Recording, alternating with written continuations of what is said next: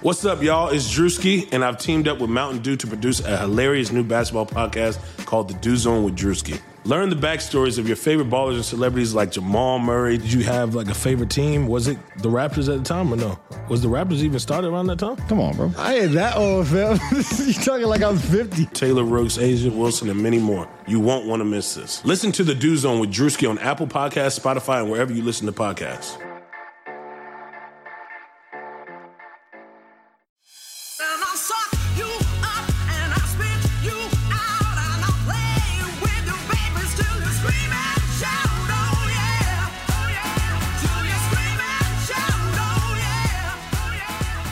Welcome to this week's episode of Burn It All Down. It's the feminist sports podcast you need. On this week's panel, we have all-round badass Jessica Luther, independent writer, general slayer, and author of Unsportsmanlike Conduct, College Football and the Politics of Rape. She's in Austin. Brenda Elsey, associate professor of history and undeniable genius at Hofstra University. She's in New York. The indomitable and brilliant Lindsay Gibbs, sports writer at Think Progress. And I'm Shireen Ahmed, freelance sports writer, World Cup addict, and cat lover in Toronto. Before we begin, I would like to thank our Patreons for their generous support and remind our new flamethrowers about our Patreon campaign. You pledge a certain amount monthly, as low as $2 and as high as you want, to become an official patron of the podcast. In exchange for your monthly contribution, you get access to special rewards. And with the price of a latte a month, you can get access to extra segments of the podcast, a monthly newsletter, an opportunity to record on the burn pile, only available to those in our Patreon community. So far, we have been able to solidify funding for proper editing and transcripts, but are really hoping to reach our dream of hiring a producer to help us with the show. Burn It All Down is a labor of love, and we all really believe in this podcast. And having a producer to help us as we grow would be amazing. We are so grateful for your support. This week on Burn It All Down, we will be discussing sports support for Trump. We will talk about decolonizing the World Cup, and Lindsay has a brilliant interview with Las Vegas Aces /center, Kelsey Bone. But before we get going, this isn't a burn pile. It's a discussion at the top of the show. So I just wanted to... It's a fine line. We're burning in the beginning and at the end. So basically, this week we saw all over the news, which was absolutely brilliant because I can't remember the last time Iranian women trying to get into football stadiums was all over the news. We're actually allowed in to watch the Iran-Spain match that Iran lost. We like to share happy news, and we're happy to do that on this happy show, Burn It All Down. But we also can really... There's a place for us to bitch about how nobody cares until Sergio Ramos tweets about it, and how people in football media, mainly white, cishet, able-bodied men, start to notice that this is a story that might get them traction and write about it. Although the campaign is over 12 years old, and there's been work on grassroots. And this is something I just wanted to bring up. And congratulations to the women in Iran, but it's the beginning of a step to solidify. I just wrote a piece for Unusual Efforts and about this, and this isn't the end of the road. I just wanted to know what you guys thought about it as well. Yeah, so I think it's always a double-edged sword where you want them to pay attention. We understand how the media landscape works. It's useful when they pay attention and it brings eyeballs to the thing that you care a lot about. At the same time, it's always frustrating that all the work of the people who don't count as important, whose opinions and concerns don't matter until some kind of, a white guy or famous guy suddenly decides. That it's always frustrating, and I don't know any way around it. I just wish maybe men would pay more attention and use their platforms sooner in better ways than they normally do. Yeah, I completely agree. I mean, it's completely understandable why it's a big story now. I mean, this is the World Cup. They're getting into their home stadiums. And I mean, it makes sense that the story is being amplified in ways that it's not always right now, because that's how this works. But it's always frustrating, when, let me just be frank here, when white, powerful men in the media act like they're the first people to discover these stories. and that it's brand new information. And when they don't lift up the work of the people who have been on top of these stories for so long. And frankly, it's a way that they don't realize. It's weird because they seem to think they're all powerful always. And yet when it comes to stories like these, they don't recognize how important it is for them to amplify these stories and amplify the people doing the work every day. You know, there's just no awareness of it. So it's always frustrating. There's a feeling of, like you said, where have you been? This has been going on. So I always, like you all said, there's mixed feelings, and I try and hold on to the positive ones. But something I always tell everyone when I'm talking to them, and I tell myself a lot, is that for all of us, and especially white people in the media, white men, white women, we have to make a conscious choice to amplify the work that marginalized communities are doing on a regular basis. And this is an example where people have really failed. Bren? Sergio Ramos. I mean, it's so hard. It's so hard because it's got to be Sergio Ramos, right? Like, let's be fair. If it was Iniesta that brought attention to this, you and I might feel slightly differently, Shireen.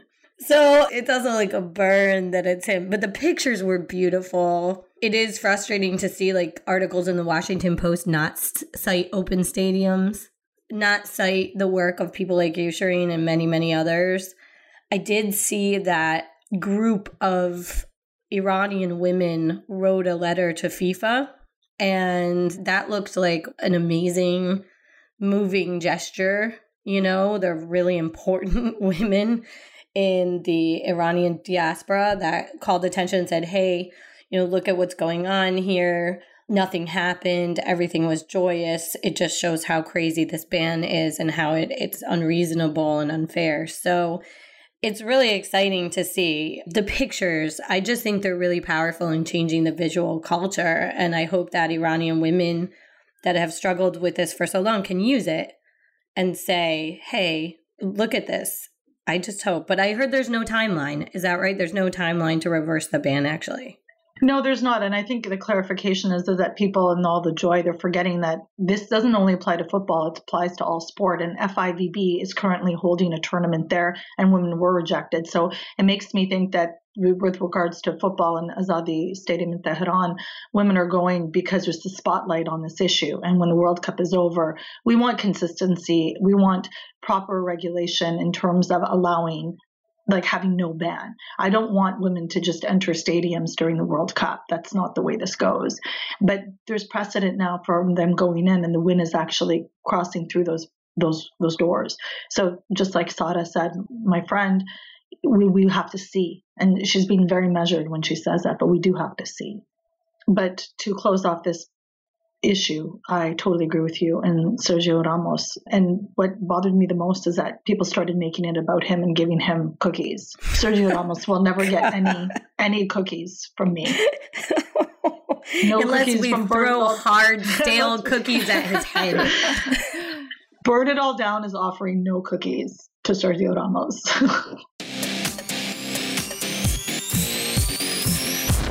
Next, Jess, you want to take us to the next segment? Yeah, so it's been a hell of a couple weeks here in the U.S. around issues of immigration. And I'm sure lots of other things regarding the Trump administration, but like who can keep up with all of it? But as for immigration, the focus has been on a Trump administration policy that divided immigrant children from their parents at the border and then held them in cages inside of giant tents. And they put some of them on planes and sent them around the country.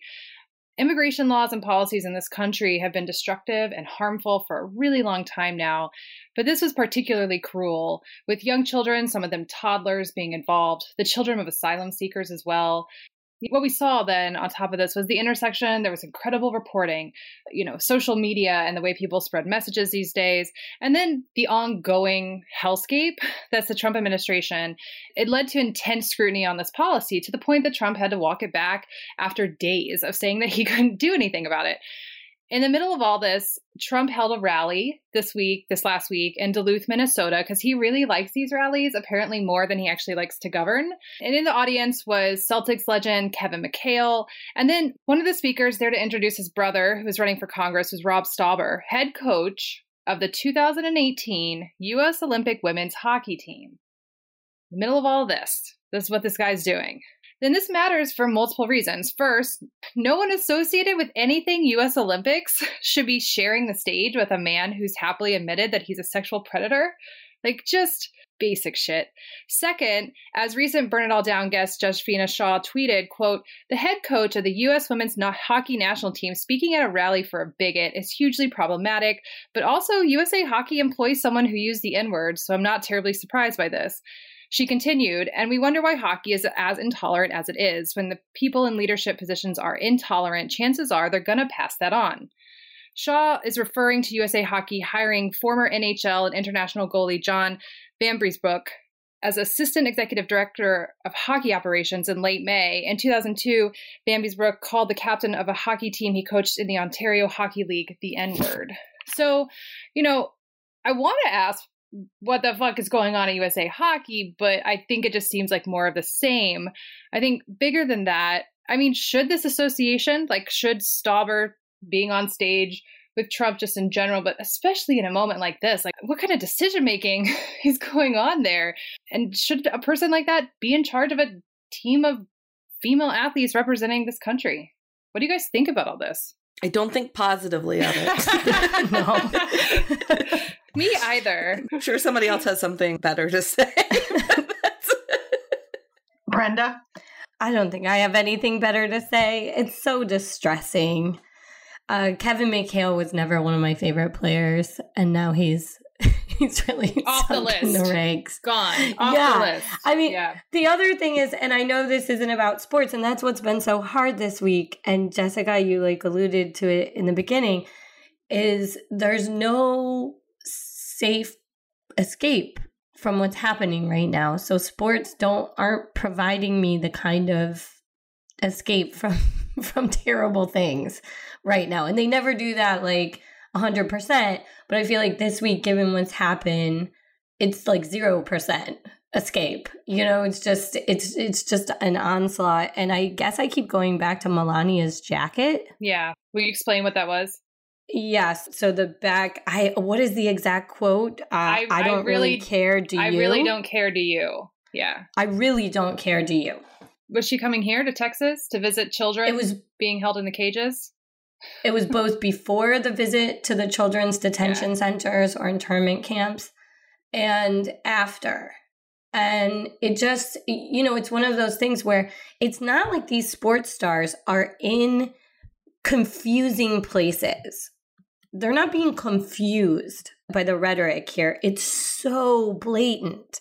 And that's why I think it's just different than in some years past, It's just that jacket, the optics of it. It's not like she's confused that she's going to have a million cameras on her and where she's going.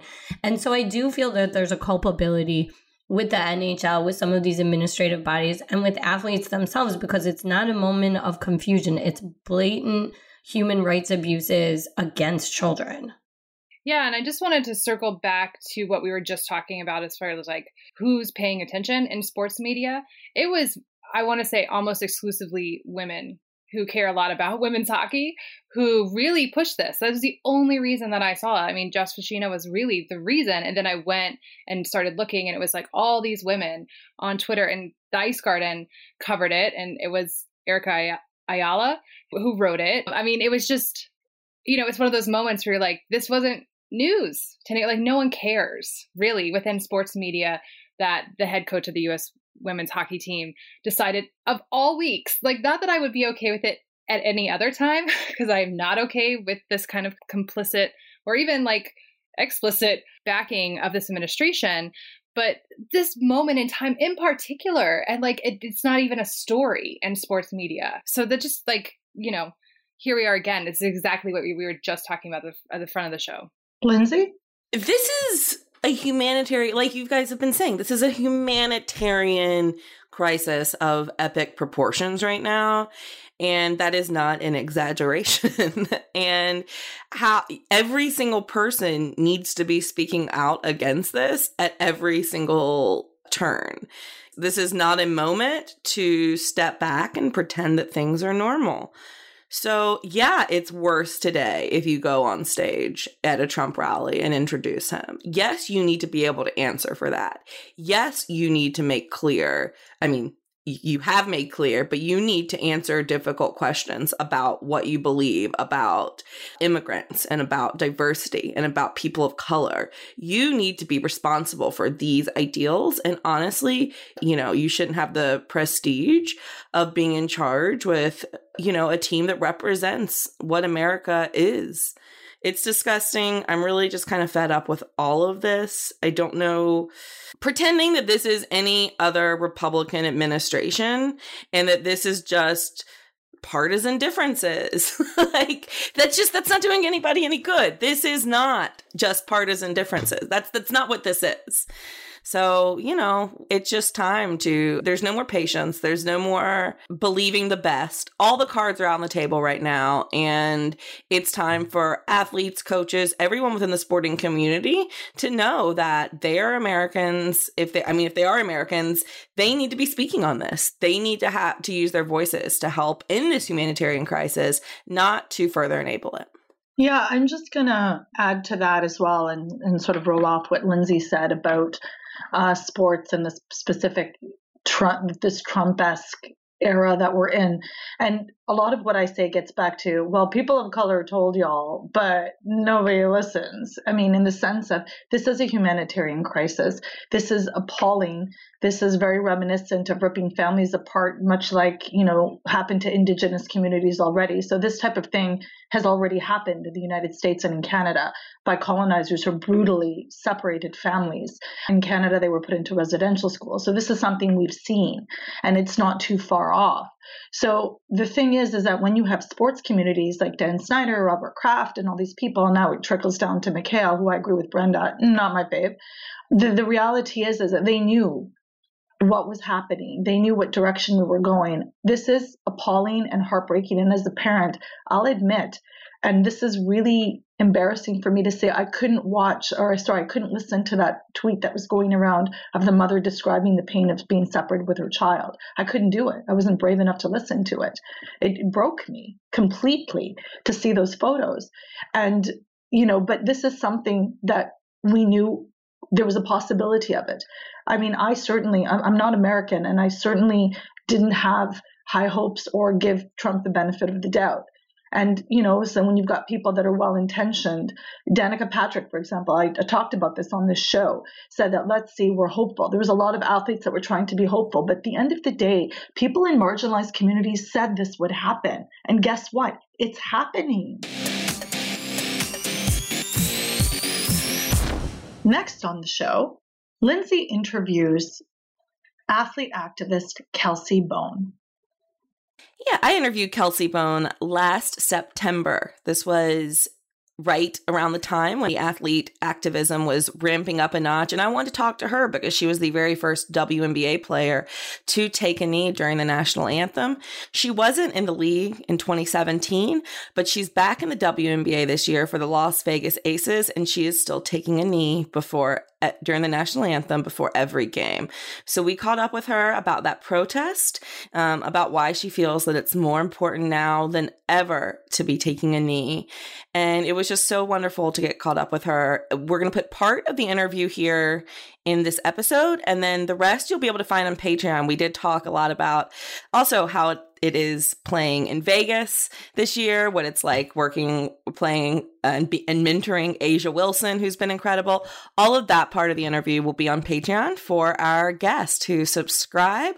But here you'll hear her talk about her protest in particular and about the support she's gotten from the league. So the last time that you were on the podcast, we were talking about the fact that you were the first WNBA player to take a knee during the national anthem. And I know you did that during the 2016 season. Towards the end is when it started. Mm-hmm. And I know you're taking a knee this year still. When did you make that decision that you were going to continue that protest? Well, It's so funny because I made the decision. I guess I never made the decision to stop. Yeah. I just didn't play. Right. And so it's so funny because right before, actually, we played our first little preseason game here, and I took a knee. And my mom had a friend that was here, and he called her and he said, Kelsey, he wasn't aware that I'd been doing it, but he said, Kelsey really made a statement. She took a knee, and my mom and I kind of had a conversation about it. And my mom was kind of against it. She didn't have a problem with me doing it the first time around, but she kind of was like, well, maybe there's another way you could do it. Maybe there's, and for me, it was really simple. What I felt when I began to kneel in 2016, it hasn't changed. It's actually gotten worse.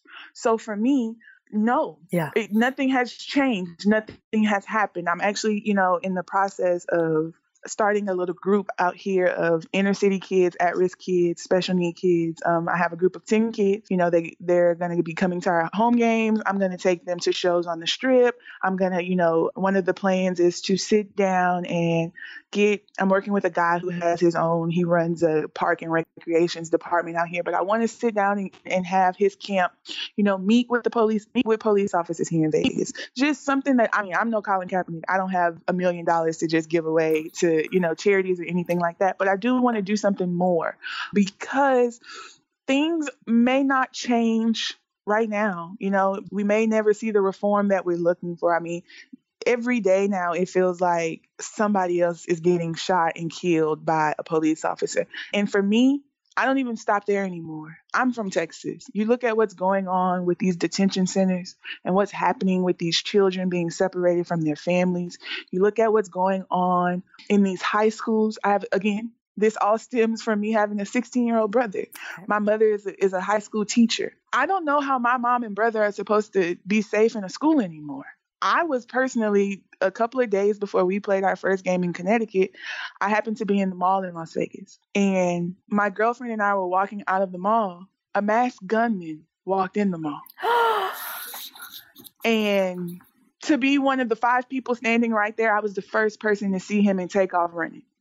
And to run through literally the Boulevard Mall in Las Vegas, Nevada, to be running through that mall at full speed, screaming and yelling for people to get out because this man has a gun, and not just any gun. He walks in with the biggest AK-47 assault rifle, whatever it was that I've ever seen in my life. Wow. It stops becoming things that you read on TV or that you read in the newspaper and see on TV and see on social media. When it stops becoming that and it starts to affect you personally, then what? Because I never thought, for as much as I protest and I speak my mind and say all of these things about what's going in the country, you never really think it's going to hit that close to home. You never really think it's going to be you until it is. And they later came out and said it was fate and it was this and all of these things. But I didn't know that. Yeah. And he did that, and so for me, you start looking and it's so much deeper for me. It's so much more than just, I see this and I feel for these people or I sympathize with these people. No, I have a 16-year-old Black male that I am responsible for. He'll be 17 in September. He wants a car. How do I tell him? We have to have conversations. It's so funny because now they make these little pouches that you hang up in your car and you put your driver's license and your registration and your insurance in there so you don't have to reach anywhere for anything when you're pulled over by the cops. God. We have to buy. My mom's like, well, we might have to get Donovan one of those. You look at Sterling Brown. He plays in the NBA. Who would ever think that he would be, that could happen to him? Who would ever think that? You would think that if as a cop you saw an NBA player or something like that, you wouldn't do that. No, that no one's safe. No one, and for me, it's just so much bigger than just basketball. It's so much bigger than being a WNBA player. We're humans. We're humans. And more so than being an NBA player. As a WNBA player, we're even more human.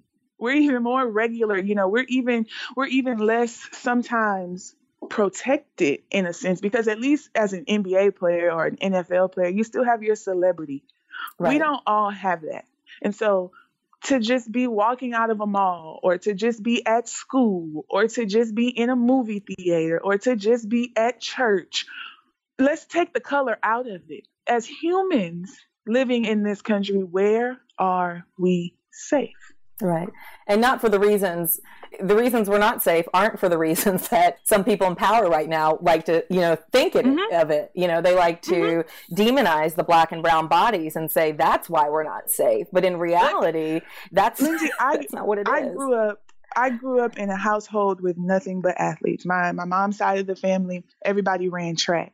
The Olympics in my family were always a big deal. Like we cook, we watch them together, we hang out. Like, the Olympics we watch every sport. They're a big deal. My entire life, my pride in my country a lot of times has stemmed from that first experience with the Olympics. When you see somebody, playing for their country and we win gold medals, and to hear that national anthem. And I mean, at 15 years old, when I got my first taste of USA basketball, oh man, there was nothing better than being an American and to go to Thailand and Argentina and win gold medals and have the Star Spangled Banner playing and all of those things. I don't feel that way anymore.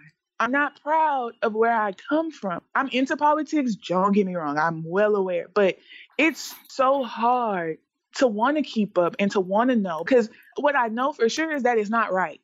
This started as something where I was concerned for my brother and my uncles and my dad. And, now I'm concerned for me, because if you would have told me at 16 that at 26, these were the type of things that I would be worried about and thinking about and concerned with, I would have laughed at you. And I'm definitely afraid to know what 36 is going to look like for me. Right, yeah. At this point, it's not going in a positive direction right now, is what I can tell you. Yeah. Have you had any conversations? We know that whereas I see someone like you taking a knee and protesting, I see you're doing it for the country to make it better. Right. Do you know what I mean? Right. Like as a form of patriotism, right? But we know that not everyone sees it that way, and that there's, all these false controversies. Has there been any conflicts, or have you had any conversations about this with your teammates or with Coach Bill? It's funny because I'm at the end of the line. I'm way down at the end by myself. And so a lot of my teammates didn't know until like yesterday. That I'd been kneeling, because everybody, some people pray, some people close their eyes, some people do their own thing. The lights are off and I'm at the end by myself. The only person who really knows is Lindsay, who stands next to me. So what I will say is that I've never had anyone say anything bad to me about, not from 2016 to now. The Aces have been, our PR guy, Jiggy, he came to me and he said, I just want to make sure there could be some backlash. There could not. We don't know how that'll go, but we support you 100%. We fully have your back. Do your thing, and we're going to support you accordingly. Oh, that's amazing. So, that's so for me, it hasn't, I'm not broadcasting it from the rooftops. I'm not, making it anything, because that's not what it is for me. It's a silent protest. I think it's incredible what's going on with Colin Kaepernick and with his case in the NFL, and how that's really playing out in the truths that we are finding out with that. And so for me, it's a protest that he started that I could really get behind. And it's something that I really believed in. And it's something that everybody might not see it that way. And just because people don't kneel, it doesn't mean that they don't agree or anything like that. Everybody's entitled to do their own thing. This just happens to be mine, because it's something that I feel and I live and I breathe daily. You mentioned that the reason for the protest has morphed and changed a little bit. What are the 3 highlights that you want to make sure that do not get misconstrued about this protest? Because you've said, you've touched on so many issues in this conversation, but sometimes we got to boil it down for people. Absolutely. So what are your 3 bullet points? I think my 3 bullet points with my protests are the initial concern and cause, which is police brutality against people. Police brutality. I think that, to be honest with you, for me, that's first and foremost. Yeah. I think when that's really 1, 2, and 3 as far as my protest goes. Now, when I mention the other things that are going on, we all, at this point, irregardless of what you look like, we all should be protesting in some way. But in me kneeling and in me protesting the national anthem, as it's so eloquently put, I am doing that because people who look like me, when they encounter the cops, there is always there's usually, or there can be, in most cases, some form of brutality. Whether it's warranted or not, there is a form of brutality. when that brutality happens, those cops are not then held accountable for their actions. And that's what is so often missing from this conversation when people throw back what about black on black crime or things like that. It's the lack of accountability for the people who are doing it. When Bobo kills little Pookie on the corner, Bobo is going to jail for the rest of his life. Right. Because he murdered Pookie. Right. Yes, that's what happens with black on black crime. When we kill each other, whoever did the killing is held accountable. Have you seen First 48? They have a whole TV show about it. Okay, but when that lady cop in Oklahoma shot Terrence Crutcher, they put her on leave with pay. She got her job back. She got all kinds of things. But she murdered that man on tape.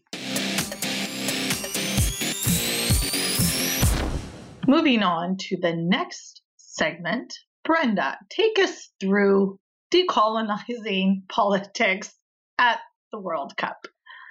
Or recolonizing politics. I'm in the midst of my perpetual group stage crankiness. So, warning. Because what happens is that European teams are going to eke their way out of these groups. And the African, Asian, and Latin American ones will just slowly be chipped away. Minus Brazil because the exception proves the rule, and Mexico just because, holy shit, Mexico's amazing right now. I would like to say that we did predict that here at Burn It All Down. And this all takes place, all of this is taking place under the watchful eye of Vladimir Putin, Gianni Infantino, and Sepp Blatter now visiting. Textbook definition of mafia, just up there in their boxes overseeing this. And football or soccer, and we can talk about how we're going to approach that word in the World Cup. It may have been invented in Europe, but it was perfected in South America. And let's face it, it's probably getting more perfect every day in Africa and Asia. And that's why European leagues go and hunt down the talent that they do. So I have to say a little bit about colonialism in the World Cup and how it drives me batshit crazy. Because in the beginning, it looks like things are going to be different. It really does. And I get so excited. I'm like, oh, yes. And of course, I'm still excited about Senegal. There's still a lot going on. But slowly, what ends up happening is that teams who have had the kind of resources, both by extracting labor from the colonies and by having, a ton of cash to have real friendlies and whatnot over the years, will eventually prevail for the most part. And then the second part is the announcing. In the Anglo media, which is really influential, they've pretty much stereotyped Latin Americans as divers, whiners, and tricksters. Africans are undisciplined but physical and rhythmic. And Asians are hardly talked about at all. So, we could talk a little bit about that, but I just want to give you one example. The game. Did you guys see the game of Brazil versus Costa Rica? Amazing. I missed it. Okay. So it was 2 goals, extra time. I was dead. And it was a whiny match to begin with, right? And so it was really physical. And Neymar, for those of you that didn't see it, Neymar exaggerated what may have been a foul, right? And the VAR, which is the real winner of this game, found it and they reversed it. And Marta, I just have to say Marta's writing for The Guardian on the World Cup. So if you're not reading it, you should be. Marta described it like this. Okay, the Costa Rica defender stopped the continuity of Neymar's movement with a touch, but it was not enough to be called a penalty. Neymar didn't try to stay up and fight against the defender, and therefore, the touch was not enough to be considered a penalty. Doesn't that sound reasonable as an analysis? But the British clutched their pearls at The Guardian, saying it was a turning point. This is Barney Ronay of The Guardian. As Brazil defended a corner, Coopers, the Netherlands referee, could be seen telling Brazil's captain to be quiet in a way that an exasperated father might speak to a sullen and spoiled teenager. And it's got this whole kind of colonial, British rising empire stuff. It's all getting kicked up here. So I don't know. I'm just gonna use that as a launching pad here. But it's really complicated. And to see many of these stars having ties to former colonial nations like, Boateng in Germany, and then the 2 Belgian Congolese players, Romelu Lukaku and Michy Batshuayi, Batshuayi, Atunga's parents who are also from DR Congo. It's difficult and meaningful at the same time to see these Black men representing their countries and yet still be subject to hateful racism. I don't know. It's a history of extraction that has gotten me all worked up. What do you guys think? Jess? Yeah, Brenda, that was so good. I mean, I just think it's always been really interesting to watch as soccer in Europe, like you're watching them deal with their colonialism, like on the pitch, right? The fact that, I always think of Mario Balotelli and the hell that he has gone through in Italy. And it just, I don't really have anything more brilliant than all those brilliant things Brenda just said about this, but it has been sort of a fascinating thing over the last couple decades to watch these countries have to really take stock of their colonial past, because it's literally showing up on the football pitch, their most favorite place. And they don't handle it very well most of the time. And I do feel very much for those players who have to face the brunt of that. Yeah, I love everything you both have said, but this idea of decolonizing football, or actually, let's even begin by recognizing what that looks like. I mean, the last World Cup, 2014, there was I'm part of this Twitter fam, football Twitter, and Laurent Dubois actually shared a really interesting photo. Is if you took out the North African or West African immigrants from Team Belgium, what would you have left? And this could be applied to Switzerland. This could be applied to France, most definitely. So if you take that out, and then it gets into this idea of who belongs where in identity, because with football, and sometimes these European nations really cling to that. Like, for example, there've been discussions in the last couple of years in England of high-ranking managers and trainers saying they want quote unquote homegrown. What does that even mean? Because the majority of the stars in the English Premier League are not English. And you know what? That's okay. Because just this morning, I actually tweeted out an article by Tony Caron, who is a friend of the show, about no, England did not invent football and nobody stole it from England. Calm down, everybody. And, this whole idea of England being on the forefront, sometimes is the bane of my existence. And previously, I had never had to worry about England because they were an absolute no-show on the international stage. But right now, they're beating Panama 6-1, and everyone feels like Harry Kane is the savior of football. And it's just making me irritated. So I will borrow some of Brenda's group stage irritation. But then we look back at it too, the way that Danny Rose had to tell, and we talked about this on the show, had to tell his family not to go to Russia because he was worried about their safety. The way that Raheem Sterling has actually, gone on record to say, I'm just helping my mom. She used to clean hotel rooms and we would get breakfast out of a machine. He was published in the Players Tribune. So please, mad props to the Players Tribune for publishing the voices of these incredible players. Also, Romelu Lukaku, who is an absolute beast. He published this really harrowing story about his life and why at 6 it was important for him to, do so well. And one of the most harrowing things of his piece, and he talks about this racism by these, European countries, said that when he was doing well in playing in Belgium, they would say, Lukaku, the Belgian superstar. But when he didn't do well, the media would say, look at Lukaku, the Belgian of Congolese descent. So, these are predictable things.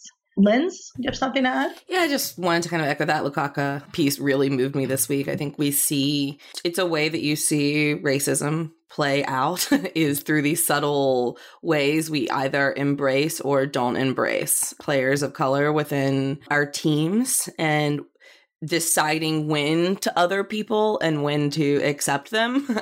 And that's just such a subtle but powerful example. He also talked a lot in the piece about how many times, he was taller and he looked older when he was young, and he would have to carry his ID with him to prove that he was the same age, That's a form of racism too, of course. And so there is something beautiful about how the game brings people together, but at the same time, it forces you to be together and to look at the good and the bad that brings, because you have to face the fact that everyone is standing there together competing on a pitch doesn't mean that there's true equality in how people are being treated. And it's a way to examine all of that. And as we talked before the World Cup, I think Brenda you and I were talking about this in one of our previous episodes about how the kind of only way to deal with this is to kind of sit with it, right? You don't want to ignore it. You don't want to look the other way. You need to sit with the problems that this exposes and the colonialism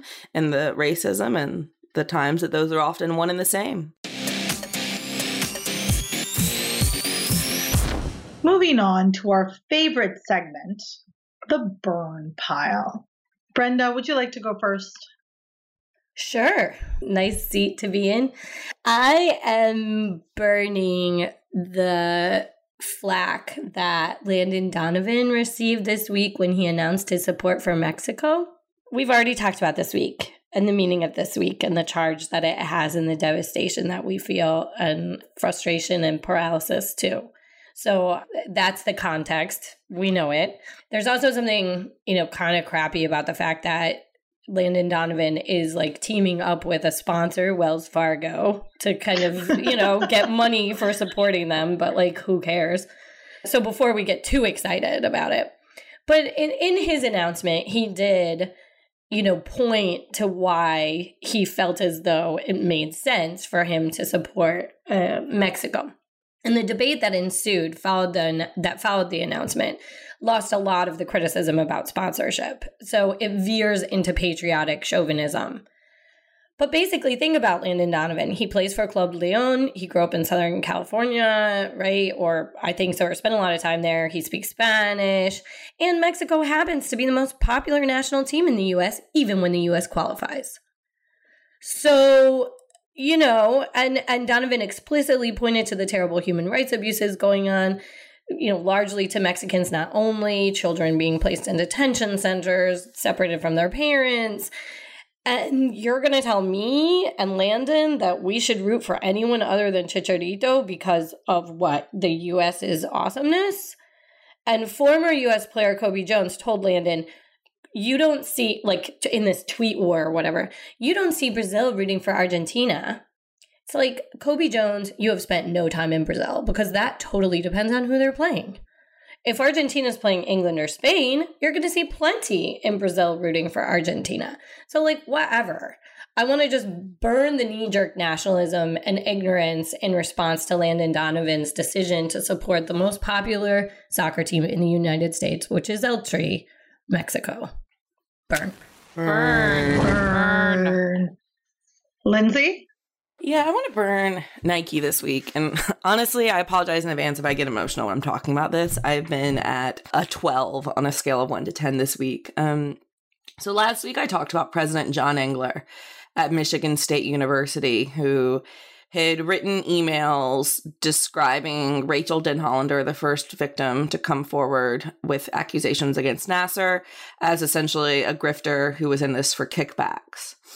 The beginning of this week, 150 survivors of sexual assault at the hands of Nassar wrote an open letter to the Board of Trustees at Michigan State University saying, it's time for John Engler to go. You need to fire John Engler. At the same time, word came out that President Engler had tried to shut down a student alumni magazine, new edition, that was dedicated to the survivors of sexual assault because he wanted to focus on the future and the positive things that Michigan State is doing.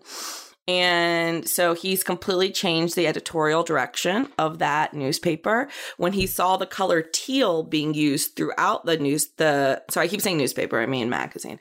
When he saw the color teal being used throughout the magazine, which is the color that Nassar survivors and allies have been using to show their solidarity, he said, quote, get that teal shit out of here.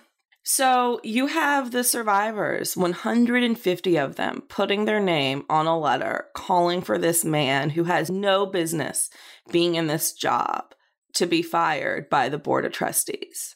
Only 2 of the 8 Board of Trustees have said that they support Nassar. I, in my frustration, started thinking, why aren't more people speaking out? Why aren't more influential stakeholders in the Michigan State community talking about this? Why are people not marching on that campus daily? And I'm not talking the students and alumni there, or the students and professors there, because many of them are speaking up. I'm talking Magic Johnson. Where are you? You know, the notable alumni. This is absolutely ridiculous. So I called up Nike. Nike likes to do a lot of things for sexual assault survivors, and Nike happens to be the clothing apparel sponsor of Michigan State Athletics. Nike, back in January, said that they were very concerned that they stood by these survivors, and they said, you know, we're closely monitoring the situation. So I want to see what's happening now. So I contacted their media people and said specifically, do you support the 150 survivors and their call for Engler to be fired? Their quote to me was, quote, "We stand behind all survivors and support their voices being heard. We continue to closely monitor events at Michigan State University." Burn. That is not acceptable. You cannot say on one breath, we stand behind all survivors, and yet at this crucial moment, at this crucial juncture, right before a Board of Trustees meeting, which happened on Friday, where they refused again to fire Engler, you cannot say that you stand behind survivors if you are not speaking out against this man who is antagonizing survivors on the campus. So it makes me so mad. I could have talked about this for a really long time, but just burn it all down. Burn. I'm going to go next. And this is a burn about not making sports political. And this is the instruction coming from FIFA.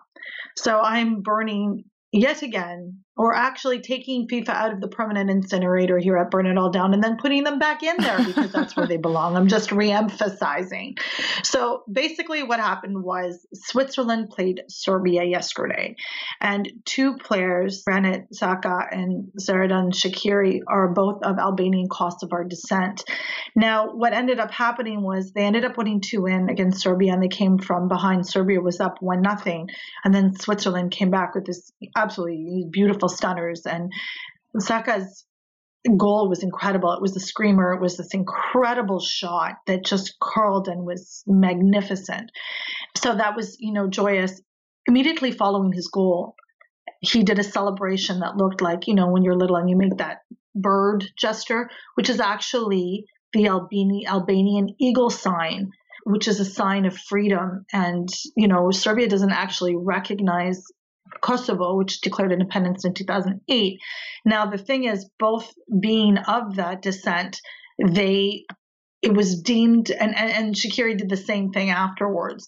So now FIFA has decided, after Serbia basically said that, Serbia basically went and tattletaled. They were salty about their loss and said that this was unacceptable. It was a political maneuver because, remember, football can't be political. There's no politics in football. Although in the beginning of the entire tournament, we saw Mohammed bin Salah sitting with Putin with Infantino in between, and all of us wanted to throw up because that's how disgustingly political it was.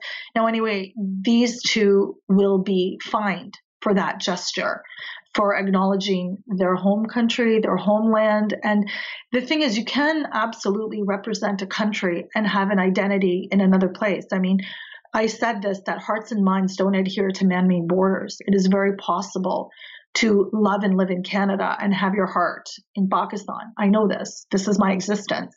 So to fault someone if we're in a moment of joy who are celebrating, it was so frustrating for me. And then what ended up happening was one of the assistant coaches of Serbia felt that Serbia was being wrongly persecuted, just like their war criminals were at The Hague. He actually said this. Oh my God. Oh. Yeah. So I was sitting there going, okay, so this is a sort of a burn for FIFA, but definitely a burn for that comment, because I was aghast. I mean, the massacre in Srebrenica is documented. It is harrowing. It's just unbelievable. So to take that and then say, you can't make football political, like burn it all down. Burn.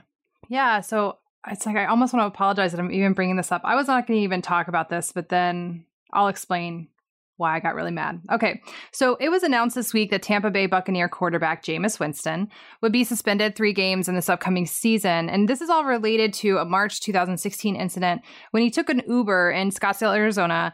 And according to that Uber driver, a woman, he sexually assaulted her when he groped her while they were going through a drive-thru. Now, it's possible that the suspension is not because of what he did that night, but rather that he didn't report it to the NFL when it happened. But it's not totally clear about all that. But either way, he's going to sit at the beginning of the season. And before I go on, I just want to note that the driver did report this to Uber at the time, and they went ahead and suspended Winston's account. So the company, Uber, which is pretty garbage to begin with, believed the driver, right? So the thing was that Winston was with 2 other men that night. His former FSU teammate, Ronald Darby, who came out in Winston's defense once the story broke, saying that the 2 men were actually in the backseat of the car, so he couldn't have done it, right?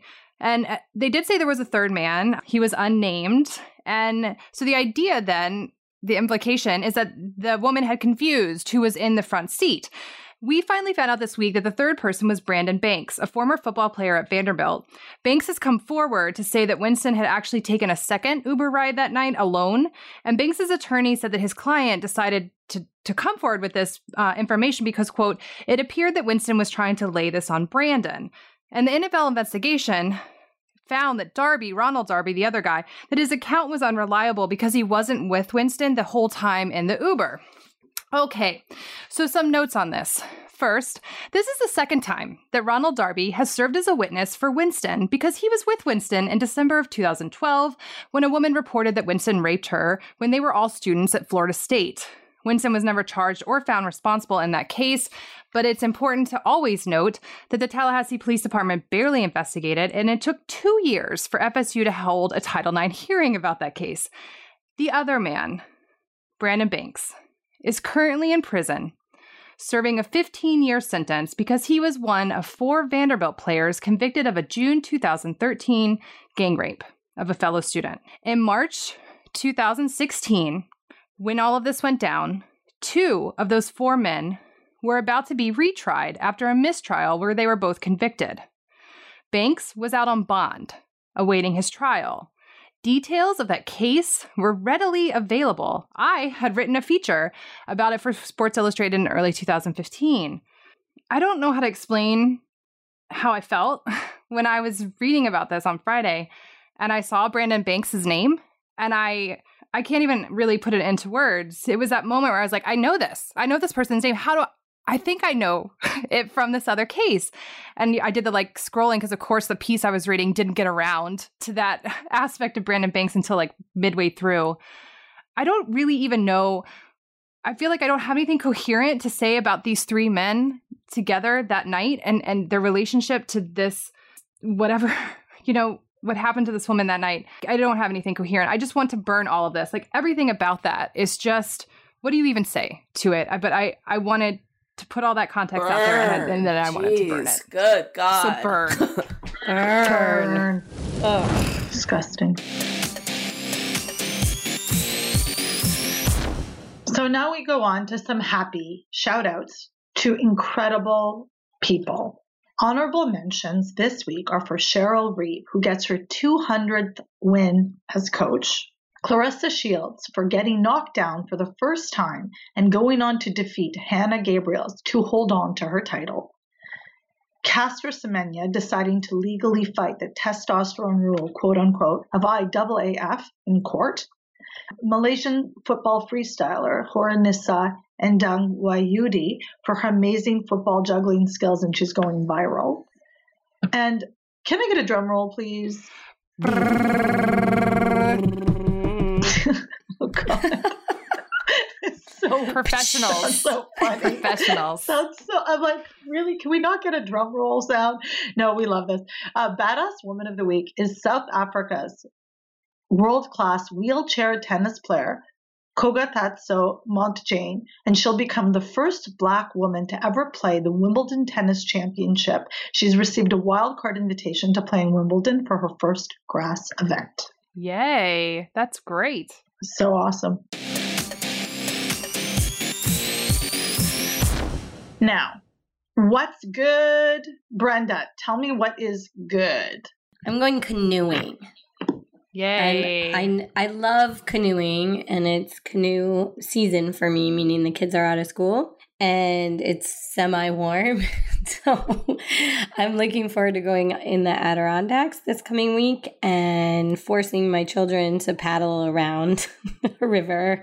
Yeah, this isn't really positive, but one of my best friends in DC is moving on Wednesday, moving to LA. So if I'm a little weary this morning, it's because we were celebrating yesterday, and I'll be helping her move this week. And so just want to say I'm going to miss you, Karima, in London, her boyfriend London. And, it just made me reflect that I've been in DC for almost 3 years, and I met some pretty amazing people, and definitely sad to see a couple of them go, but it is exciting, always exciting to see your friends move on to new things. Amazing. What's good for me? World Cup, just the euphoria. And I was sitting in a restaurant yesterday with some people I love, and we were just commenting how that match between Germany and Sweden, and that one moment when Germany scored in extra time and absolutely dashed the hopes of Sweden, and everyone hating on Germany, myself included.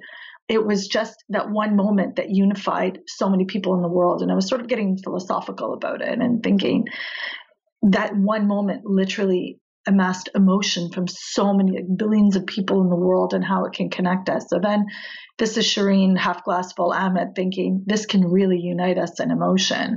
And that made me feel like a thinker. So basically I'm Plato when it comes to this kind of stuff. Yeah, you are. So more like Marx. But anyways, I think in addition to this World Cup frenzy and stuff, my son is graduating from grade 8 this week. He bought a suit, which was very exciting because he's 6'3" and 110 pounds. So it's really hard to get him a shirt that fit. But we managed to do that. His shirt size was 13 and a half with a 37 sleeve. It was so hard to find him something, but thank God we did. I'm really excited about that. And my eldest son had a rough week. He had a friend who suffered from heart failure, and who's 17 and was hospitalized and is doing much better now. And hopefully, knock on wood, will be well enough, if possible, to attend the prom with his friends this week. So I've got 2 kids graduating, which is the kind of mama heartstrings being pulled. I will try not to cry at the grade 8 graduation. I'm making no promises. Jess? Yeah, so multiple things. I really enjoy summer. I like the pace. Took my kid to see Kesha on Friday, and that was great. He's getting too cool for me, though, so he wouldn't stand up and dance with me. But I did it on my own, and it was wonderful. And then I wanted to mention quickly, there's 2 recent comedy specials that I watched. Hannah Gadsby's Nanette, which is on Netflix, and Cameron Esposito's Rape Jokes, which is available on Esposito's site, which is CameronEsposito.com.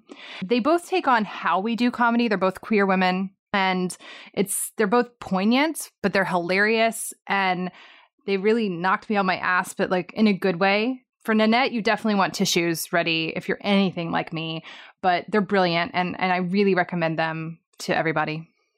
Amazing. So that's it for this week in Burn It All Down. Burn It All Down lives on SoundCloud, but can be found on iTunes, Stitcher, Google Play, and TuneIn. We appreciate your reviews and feedback, so please subscribe and rate us to let us know what we did well and how we can improve. You can find us on Facebook at Burn It All Down, on Twitter at Burn It All Down Pod, or on Instagram at Burn It All Down Pod. You can email us at burnitalldownpod@gmail.com and check out our website at www.burnitalldownpod.com, where you will find previous episodes, transcripts, and a link to our Patreon.